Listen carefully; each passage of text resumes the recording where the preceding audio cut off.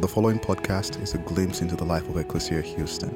We pray it is a blessing as you seek to follow Jesus, the liberating King, and live in His kingdom here on earth as it is in heaven. Ecclesia, this is Pastor Chris, and it is with great joy that I get to share with the entire congregation this weekend. I'm at our Westside campus, and by the way, if you go to church downtown and you haven't been over here at some point, you've got to make your way over. It's a beautiful space, and it's a great, thriving community. I'm sharing with you from the Westside campus because this is a special weekend. We have finally hit the marker for our 20th year as a church, and we're 2 years removed from Hurricane Harvey. And what I told you when Hurricane Harvey hit was that if I was going to go through hell with anybody, you're the people I wanted to go through hell with. And that when you go through an experience like that, and you're not just trying to survive, you're actually trying to serve other people, you learn a lot about who you are. And over the last 2 years, we've learned a lot about who we are. And we've got some stories to tell. And so on our website, you're going to hear more. You'll hear some in this sermon about some things that have happened since Harvey. But we got a full report of everything that we were able to do. You can go to ecclesiahouston.org/Harvey, and you're going to get this beautiful report. It's going to tell you all the things that we did, every dollar that was spent, and it's going to be totally worth your time. As I look at 20 years, and believe me, over my sabbatical, I had time to look back and think, what are the common threads? And if you asked, here we are, we're this church with multiple campuses. We every day have global impact. Every day our church does. And that's cumulative because for all 20 of our years, we've been doing things like drilling water wells. And so you could go to so many places in the world and see a continual impact that Ecclesia has made. It literally blows your mind. One of the best things about being the pastor of Ecclesia and being on staff at Ecclesia is that I do get a lot of emails of people that have come to faith, people that for the first time in their life are thriving in an authentic faith community, and the stories just abound and abound. And I look at this beautiful thing that's happened at Ecclesia, and you wonder, how did we get to this place? And there's only one real answer. It's God, right? God has blessed us. He's blessed us richly. As I looked at our history, I realized that there were these patterns recurring over and over again, these unique experiences that changed who we are as a people and who the church is.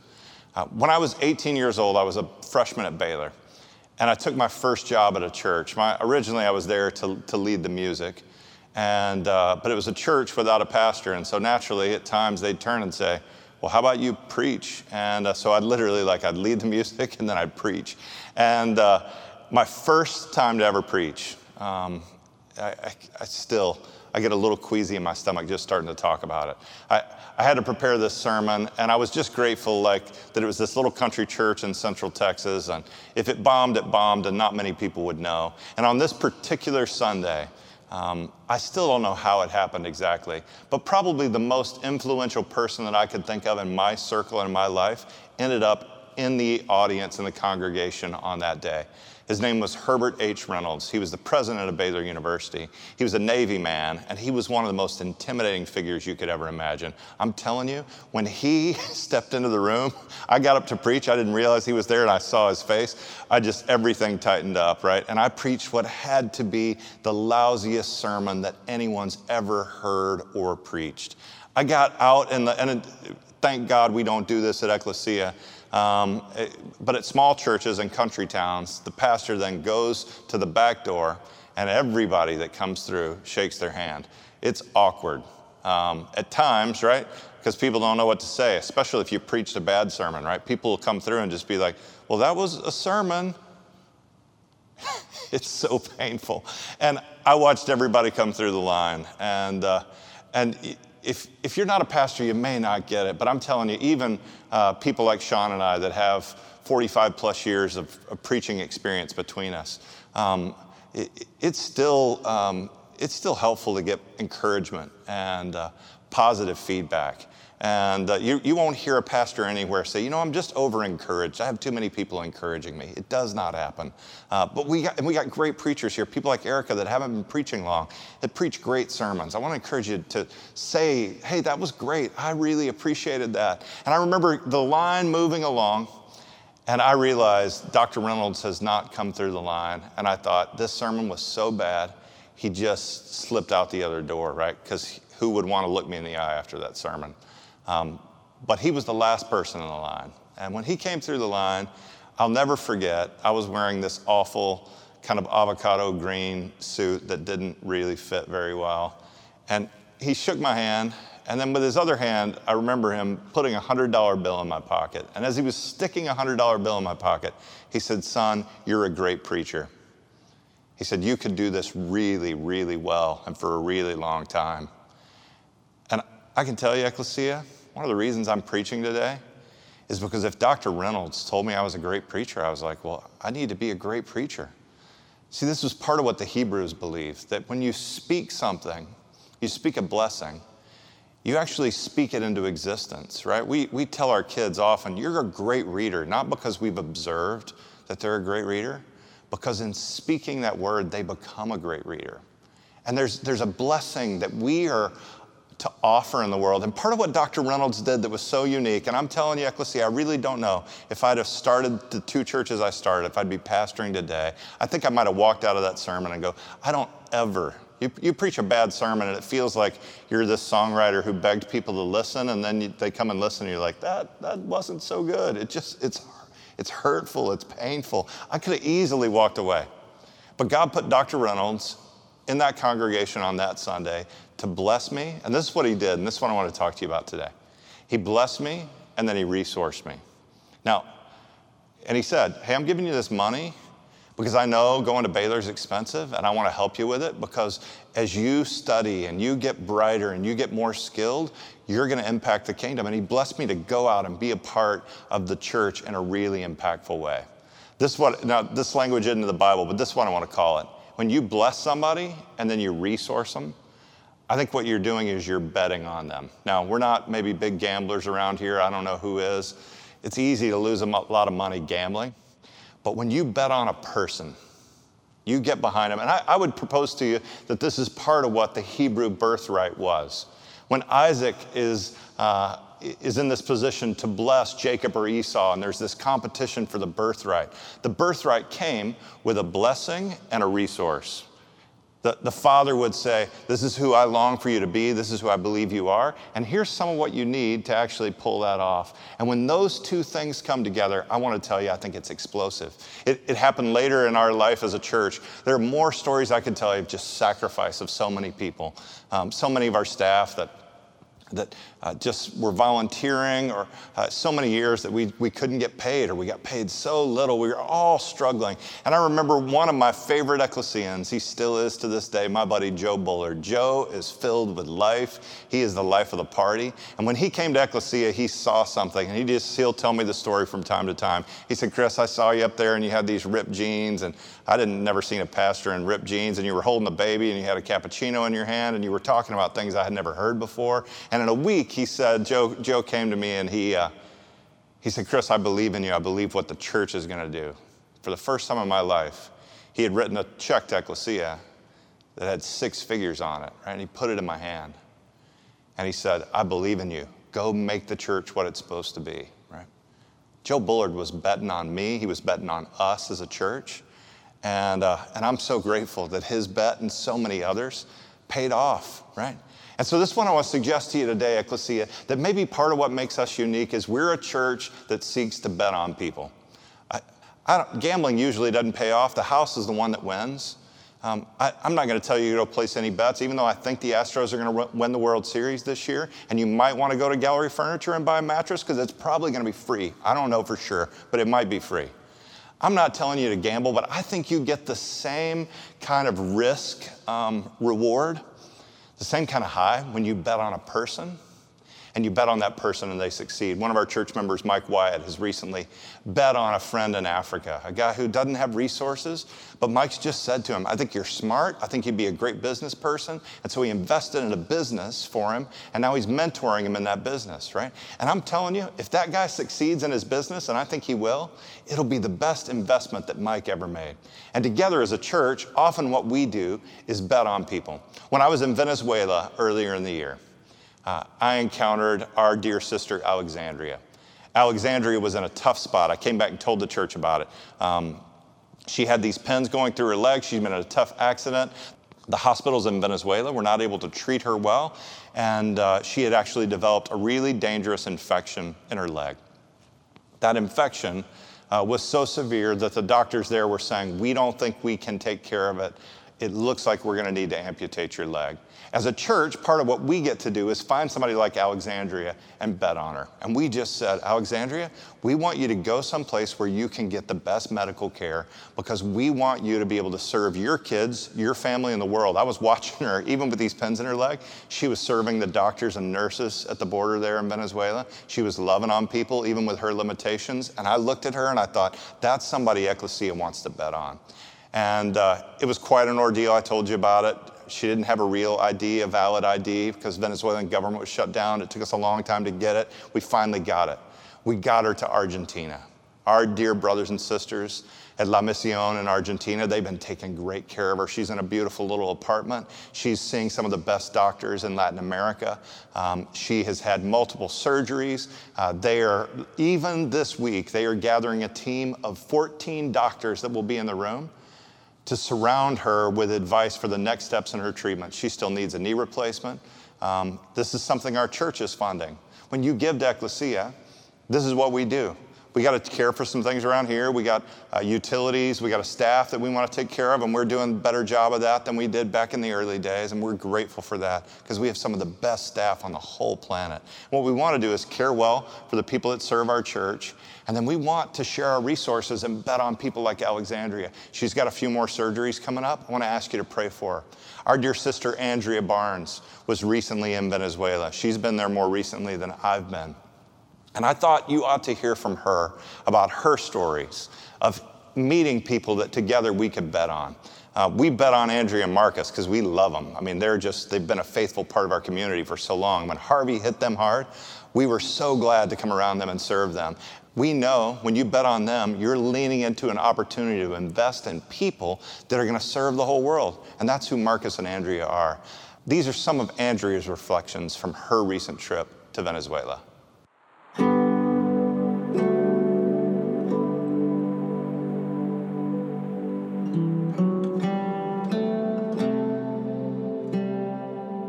My name is Andrea Barnes.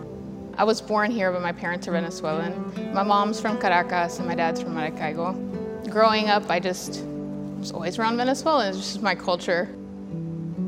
I went to Venezuela a lot growing up, and I still have 2 very close aunts that live there. The crisis has been going on for a while, but the past 5 years is when it's gotten really bad. So I would say the last 3 to 5 years I've been praying for an opportunity to help. So when I heard Pastor Chris talking about getting to go to Colombia to help the Venezuelans, I was just so thankful that our church, I love our church. We do beautiful, beautiful things. And so I was very grateful that I was going to have the opportunity to go and serve my brothers and sisters.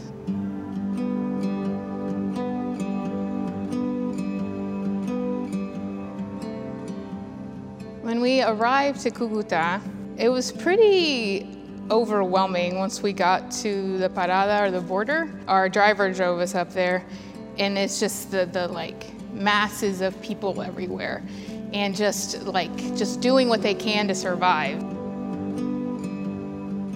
On the first day, we went to the church at La Parada at the border, just sat with some kids and hugged some kids. We had some books, and I got to give out books and read to a few of them, and it was really beautiful. And then on the second day, we went to the tent with the walkers, and that was life-changing because I was able to wash their feet and really hear their stories. And they just were like, I'm grateful that I was able to rest with you and that you guys gave me some food. They kept telling me, I have faith that I'm gonna find a better life than I had in Venezuela. And God somehow, miraculously, was providing for them every day, even though they were walking across the country. I love that we can partner with and help and know that we are providing. And it might be something small, but it's really big to them because they're living day by day. Something God has been showing me since Harvey is that you have to live in the moment. You can't worry about what's going to happen tomorrow or a year from now because you don't know. You don't know. Before I went, I kind of understood the verse where God's like, I provide for birds every day. How much more am I going to provide for you? I feel like I saw that in person.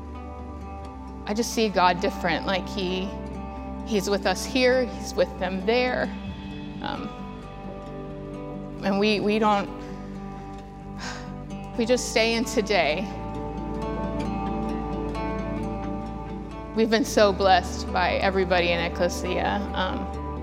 We would literally not have a house if it wasn't for our church. I'm just so grateful that we can help these people that are in so much need. I have to go back. I feel like they're part of my family now. I have to go back. Ecclesia, isn't that beautiful? Andrea wants to go back. I want to go back. Not all of you have to go. We are there together. When Andrea's there, when I'm there, we're all there. Our whole church is there. And over my sabbatical, I was able to let go of a lot of things. I was able to relax and focus on other things and be present with my kid at a baseball game. The one thing I couldn't let go of was Venezuela. I just dreamed about the people in Venezuela at night because I have a love for them. I've seen the suffering. When we lean in on a project like this, because there's a need, I want you to know it's not just because it hits the news and then it matters. When we lean in, we don't lean in and then just pull out when we get bored and are ready to do the next thing. We've been leaning in for months now. And so I want to share with you that so far, Ecclesia, we've invested about $77,000 in the work in Venezuela. A lot of that's gone to upgrades for the church. It's a remarkable church, La Frontera. It's just border church. They just knew somehow before all this was going on, they had a ministry at the border. Pastor Maurizio is a gift. He serves selflessly. In ways that I couldn't even describe to you. We've been helping build out the church. We've been working on water supply and electrification and getting fans there and helping set up what we need for the medical clinic to work well. We now have invested monthly in a feeding program so that we're hiring 4 Venezuelan ladies that need jobs. We think that's important because we give them a chance to work and they make the food that they share with other Venezuelan people that are hungry. And so that comes out to about $3,500 a month. There's about $1,000 that goes to get baby formula. We don't want any baby to come in that's malnourished to leave without baby formula. That just wouldn't be us to pull back on any of those things. We're going to be leaning in on those every month. There's more opportunities. What I need you to know is that when you give to Ecclesia, these are the things that we're up to, and it takes all of us together. If you automate your giving, if you pull that together, if the church can actually count on, hey, we can make these commitments, we can up our commitments because we have church members that have made commitments to be a part of it. It helps all of us to plan and serve in beautiful ways. Andrea shared with you these beautiful tents where people, literally by the thousands every day, are just walking and they're walking and walking. And to have Christian brothers and sisters there, they wash their feet and they do exactly what I told you it is when you bet on somebody. They bless them, then they share something with them. They don't have much to share right now. They share a little bit of food. We provide groceries so that tent can feed people when they come. What we'd like to do and what I want to invite you to do is we want to up our opportunity there to bet on people. And this is the opportunity we have, is to give a kit with a new pair of shoes and socks to everybody. They're about to walk, for many of them, hundreds and even thousands of miles. And what we want to do is say, hey, here's a new pair of shoes, here's some socks, we're going to set you off in good footing. And some nutrition bars so that literally they're going and they don't know, they're counting on God providing somehow for them. And as Andrea told you, God does provide, but we'd like to be a part of that provision. And then our brothers and sisters that are serving through the church there have said, if we could buy a van, it would be about $10,000. If we could buy a van, we could drive people for their first 150 miles. Can you imagine being able to come to somebody and say, hey, listen, you got a long journey ahead of you. We can't take you all the way there, but we're going to get you 150 miles ahead. We're going to put you in the van. We're going to feed you. We're going to pray for you. We're going to make sure you're hydrated well. We're going to get you off on your journey in a strong way. I think it'd be a beautiful gift. That's what I think it looks like Ecclesia to bet on people. And I'm telling you, more than any team you could bet on, hardworking people that love God and they want a better life for their kids and they're just going to find it and they're going to work for it. Those are the kind of people we want to bet on. We were in a similar environment in Mexico City this last year in November when the world was just talking all about this migrant caravan. There was so much talk, and we looked around and said, we don't really see any action. And so our church flew to Mexico City. We guessed when we thought the migrant caravan would hit the city. It was the first big caravan to come through. And we brought some food trucks, and we made friends, and we blessed people, and we fed them, and we prayed for them, and we encouraged them. And as will often happen in those environments, certain people stand out with special needs. And our dear brother Axel had a need. He was trying to walk with a caravan, and he literally, I don't know how he was doing it. I couldn't believe it. I thought, this kid is the most courageous kid I've ever met in my life. And instantly we said, we want to help this kid and his family. And most of you know the story. It's been amazing to see God work out in a miraculous way how his family could get here to Houston. And I want you to hear directly from Axel. You'll see him around church. If you're downtown, you'll see him often. And you'll see Michelle and Idania. And as we get to walk with them, I wanted Axel to tell you what's been going on in his life since you heard from him last. Hi, my name is Axel. I am from Nicaragua. I am 15. I go to Heights High School.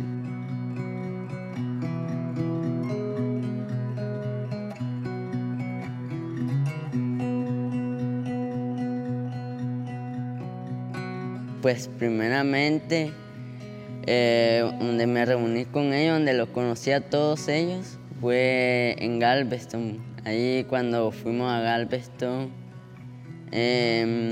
ahí me sentí tímido por varias veces. Me sentí con miedo porque decía yo, vengo de Nicaragua y ahora ¿dónde estoy? Decía yo. Pues cuando conocí a los chicos, me comencé a sentir más, no sé, más como en familia, así, con la iglesia. Cuando estoy agrupado con ellos, me siento feliz, gracias al pastor Chris, que nos ha ayudado y a toda la congregación. Si no, no estuviéramos aquí. Gracias a ellos, no sé, estuviéramos muertos o presos o desaparecidos. Ecclesia, if that doesn't move you, I don't know what would. Aren't you glad that together we bet on Axel? That's going to be the best bet any of us ever made. This kid, he loves people so well. He works so hard to come as far as he's come with his English this year, to pass the STAR test. I'm telling you, I love this kid, and I can't wait to be a part of his future. You're a big part of his future, and that's what we do as a church. We find people, and we bet on them. What does it mean to bet on them? It means to bless them and resource them. That's what we think it means. It's not in the Bible. It's not the term. But in a similar way to a birthright, who are the people in your life that you can bet on? And then what does it mean to be a part of a church that really sees ourselves as a community that's intended to bet on people together? All of you aren't going to make it to the tent in Venezuela to meet the mother that has a need. But what we want to do is resource the people that are there so they knew who to bet on, right? And they meet a mother that has a kid like Jorge Alberto right now, one of the kids that we're helping, that has liver damage. And we're working hard, not just with the medicine, but new opportunities and new treatments for Jorge Alberto and for his mother to be able to provide for him. And when we get a chance together, we can bet on people and we can see them thrive on the other side of it. I'm grateful that Dr. Reynolds and Joe Bullard and so many other people bet on me and bet on Ecclesia. We wouldn't be who we are. We wouldn't be doing what we do today because they knew that we were going to be blessed so that we could be a blessing. That's what we want to do. You're blessed. I don't know what you see particularly in your hands today, but I know all of us have some resources. And as we pull those resources together, I believe that the next years to come, we'll do more with them than we've ever imagined. And we're going to have more stories like Axel's and Alexandria and Andrea and so many others that love people and serve people well because we believed in them and we cared for them and they're going to care for others. So I want to ask our brother Wayne Brown to come now. Aren't you blessed, Westside, that we get to have, for this guy to be your campus pastor, I'm just telling you, if I could pick anybody around that I'd want to travel with me, to go somewhere with me, to share a meal with me, Wayne is just one of the most faithful friends and pastors you could ever have. I'm so glad that Wayne let us bet on him. We always knew. We always wanted to bet on Wayne because we just knew when you lean in with Wayne, he's just going to work faithfully and love people well, and that's exactly what he's done. And I'm going to ask him to share with you a little bit more about how we can do this well on the West Side. Hi, I'm Wayne. If you're like me, sometimes when you hear people say really great things about you, you don't know what to do with that.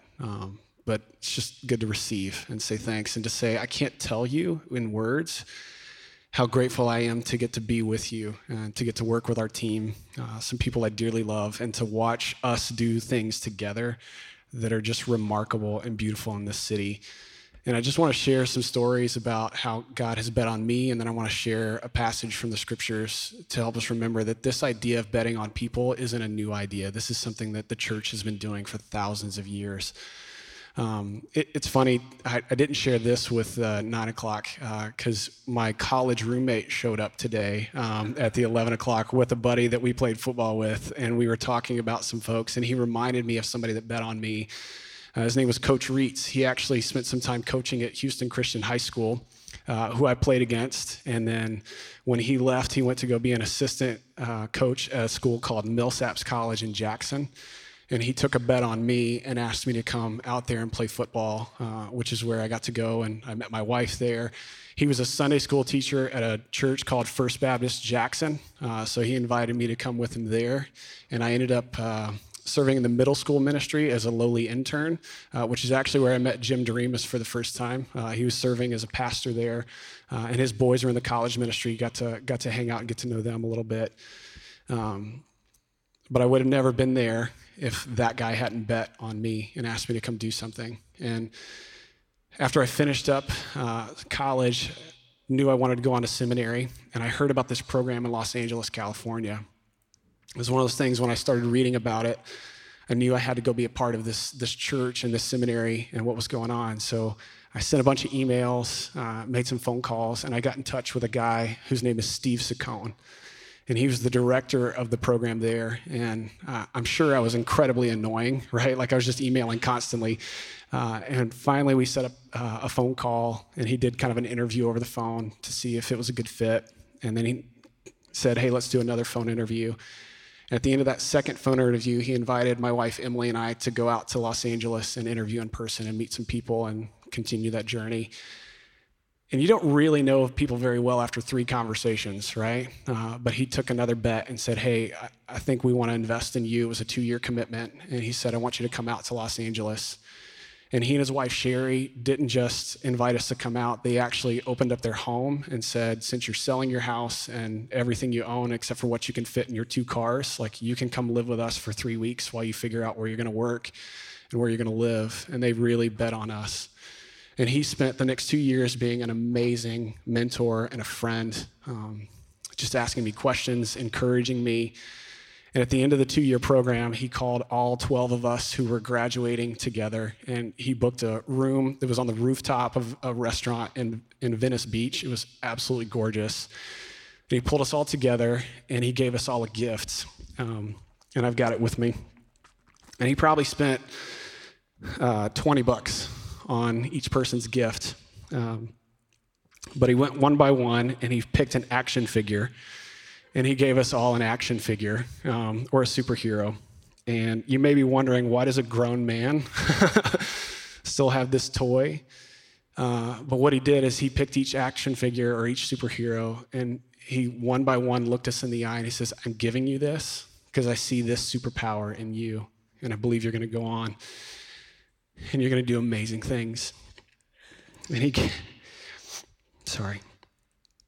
gave me Spider-Man because he said, with great power comes great responsibility. And he said, I believe you're going to do amazing things one day. And I want you to be responsible with that. And sorry, I get choked up still. And that's why I've kept it to this day. It sits in the office over there, and it's just a reminder. And I just think about that simple investment $20 and I carry it with me, and it's just reminds me to live up to that thing. I feel like he saw something in me that I couldn't even see in myself yet. And still, even sometimes I'm trying to see, trying to believe it's there. And I think that's what we're talking about when we talk about betting on people, is what does it look like for us to be the people that name and invite and call out something out of those around us that even they can't see in themselves. And there's a passage in the scriptures that I want us to take a look at, because you can see this happening there, and it's in 2 Corinthians chapter 9. And what's going on in 2 Corinthians 9 is Paul is writing to the church in Corinth, which is in the southern part of Greece. And he's writing to them because that church committed to give a gift to a church in Macedonia, which is, if you were to walk there, is weeks away. It would take you weeks to get there if you were going to walk. These people had never met. They'd never see each other. They'd never actually get to interact. But the church in Corinth had agreed to give a gift to this church to help out in a time of need. And so Paul is writing to them to help connect the dots of this is what it's going to do. This is what it's going to mean for this church. And so he says in verse 6 of chapter 9, "But I will say this to encourage your generosity. The one who plants little harvests little, and the one who plants plenty harvests plenty. Giving grows out of the heart. Otherwise, you're reluctantly grumbled, yes, because you felt you had to, or because you couldn't say no. But this isn't the way God wants it. For we know that God loves a cheerful giver. God is ready to overwhelm you with more blessings than you could ever imagine, so that you'll always be taken care of in every way, and you'll have more than enough to share. Remember what is written about the one who trusts in the Lord. He scattered abroad. He gave freely to the poor. His righteousness endures throughout the ages.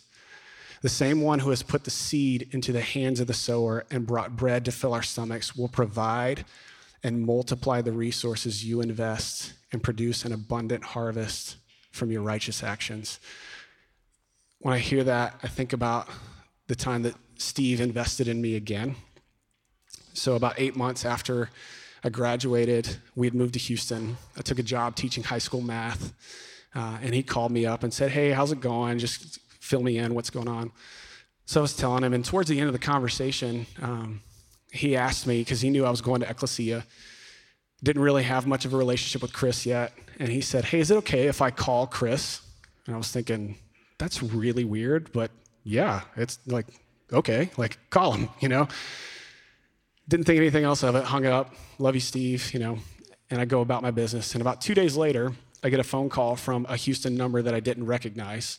So I did what you do, and I sent that to voicemail, right? And then I checked the voicemail, and it's Chris. And he's saying, "Hey, would love to spend some time with you. Why don't you come meet me at the gym? We'll work out and just get to talk." And so I thought, okay.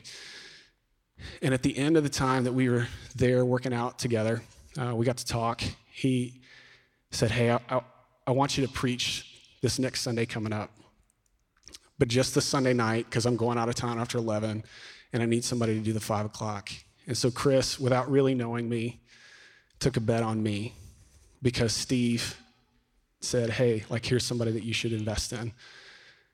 And it wasn't long after that I got invited to come on staff. And so the story goes, right? That this idea of when we give generously, it leads to something that is infinite. That when we invest in people, it's not a finite investment, it's an infinite investment. And this is what he's talking about. So if you look at verse 11, he says, "You will be made rich in everything, so that your generosity will spill over in every direction. Through us, your generosity is at work, inspiring praise and thanksgiving to God. For this mission will do more than bring food and water to fellow believers in need. It will overflow in a cascade of praises and thanksgiving for our God." I was talking to Mike Yeager, who's one of the pastors downtown. He's doing the video recap, and we were sharing ideas. And he said when he hears that, his image is of like somebody in the slot machine hitting the jackpot and all the quarters just flowing out, and they're there just in shock and awe of oh my gosh, I just hit the jackpot. I don't think of that. I actually think more of the stock market, this idea of, hey, I'm going to bet on this company and hoping that it turns into an investment of something. But what he's saying is when we bet on people, it goes even beyond just what I can see on paper. When I can see, hey, when I bought this stock, it was worth this much, and now it's worth this much. When we bet on people, it overflows in gratitude and thanksgiving, and they're able to bet on other people and bet on other people, and it goes forward and forward. That when we do this work together, it's truly infinite. And then he says in verse 13, when this mission reaches Jerusalem and meets with the approval of God's people there, they will give glory to God because your confession of the gospel of the Anointed One led to obedient action, and your generous sharing with them and with all exhibited your sincere concern. Because of the extraordinary grace of God at work in you, they will pray for you and long for you. Praise God for this incredible, unbelievable, indescribable gift. And what Paul is saying is, hey, you're here and I'm writing to you because the church in Jerusalem bet on me to go to you and share the gospel with you. And you took that, and now you're sharing with a church that you've never met. And so this other church that you've never met is going to hear about it, and they're going to be elated and excited. And I feel like that's what we get to do when we talk about these opportunities in Venezuela. Most of us will never get to meet these people. They'll never get to meet us. But they're going to get this gift, and they're going to receive it, and it's going to result in so much joy and thanksgiving that you can't measure it down, you can't write it out, you can't put it on paper. It's truly infinite. And so, Ecclesia, what does it look like for us to be the kind of people that invest in people more than we invest in the stock market, that bet on people more than we bet on the stock market? And I have a few ideas for how we can do that. One is to take some time and just remember who are the people that bet on us. Because if you're like me, you can think of some people that took a risk, that took a chance on you. And what would it look like for this week to take some time and just write them a note and send it to them, or an email or a text, and say, you bet on me, and here's what it means for me. You spent some time, you spoke this thing into my life, you offered a blessing and then a resource, and this is what it means, this is what I'm up to now. I think that'd be an amazing gift to so many people in our lives. Another way is, Chris talked about these gifts that we're going to be able to give people at the border, that for $20, right, the cost of a Spider-Man, the cost of so many things that we just spend every day, we'll be able to give them socks and shoes and a protein bar, and we'll be able to give them a blessing that they can take on their next journey, an encouragement that says, we're with you, we love you. When we come at the end at communion, we're going to have some baskets out, and you can place some donations in there if you'd like to give towards that. And our promise to you is that 100% of those donations are going to go to people at the border where they can give out these kind of gifts. If you're like me and you're like, I don't have cash or checks, like I don't know what that is anymore, you can text to give as well. And you can just simply text the word Venezuela to 84321, and you can participate that way. If you are thinking you might want to do that, you might want to take a picture because that's not going to be back up later. But that's an easy way to do that. And then Chris talked about, hey, we want to get some vans, right? It's $10,000 for a van. I have a feeling that there's some people in this room who could buy a van themselves. And if you have that kind of capability and that resource, what a gift. There's an opportunity to do that. And then lastly, one that I think we all can do is Jim's going to tell us a little bit more about a mentoring program at Springwoods Middle School, where we can make a commitment to spend 1 hour a week or 4 hours a month connecting with middle school students to do just that, to tell them, hey, we love you. You're good at this. You can do this. You're not weird. You're not abnormal. You're beautiful. You're courageous. We can spend time putting that kind of investment in kids in our city this year, and who knows where that's going to go. If you want some more information about how to do that, you can find Jim at the Connect table after. And as we talk about this and betting on people, I think it's important that we pause and remember that God himself has bet on us, that Jesus himself has bet on you, that he came to this earth and he literally bet his life on you, that he literally bet his life on the church coming together as one, that together we could do things that couldn't be done otherwise, that the whole world would be changed and set free because of the sacrifice he made and how it would change us. And so today we're going to come to communion, and we're going to take some time to pause and reflect and remember the bet that Jesus made on us so that we can be the people who bet on others. Ecclesia, will you pray with me? Father, we're so grateful for your love and your grace, for your presence in our lives. And we pause to acknowledge the amazing sacrifice, the risk you took for us, that you literally bet your life for all of us. And so we thank you for this bread and for your body that it represents that was broken for us. And we ask that today as we eat, that we would just receive your love for all of us, your presence in our lives through thick and thin. And we thank you for this cup, for this juice and this wine, and for your blood, which it represents, that was poured out for us. And we ask that as we drink today, that it would overflow in our hearts with love and generosity, that it would be the courage we need to bet on those around us, to invest in those around us, that you would change the whole world. And we ask all this in the name of the Father and the Son and the Holy Spirit, we pray. Amen. Thank you for listening to our podcast. If you would like more information, please visit our website at www.ecclesiahouston.org.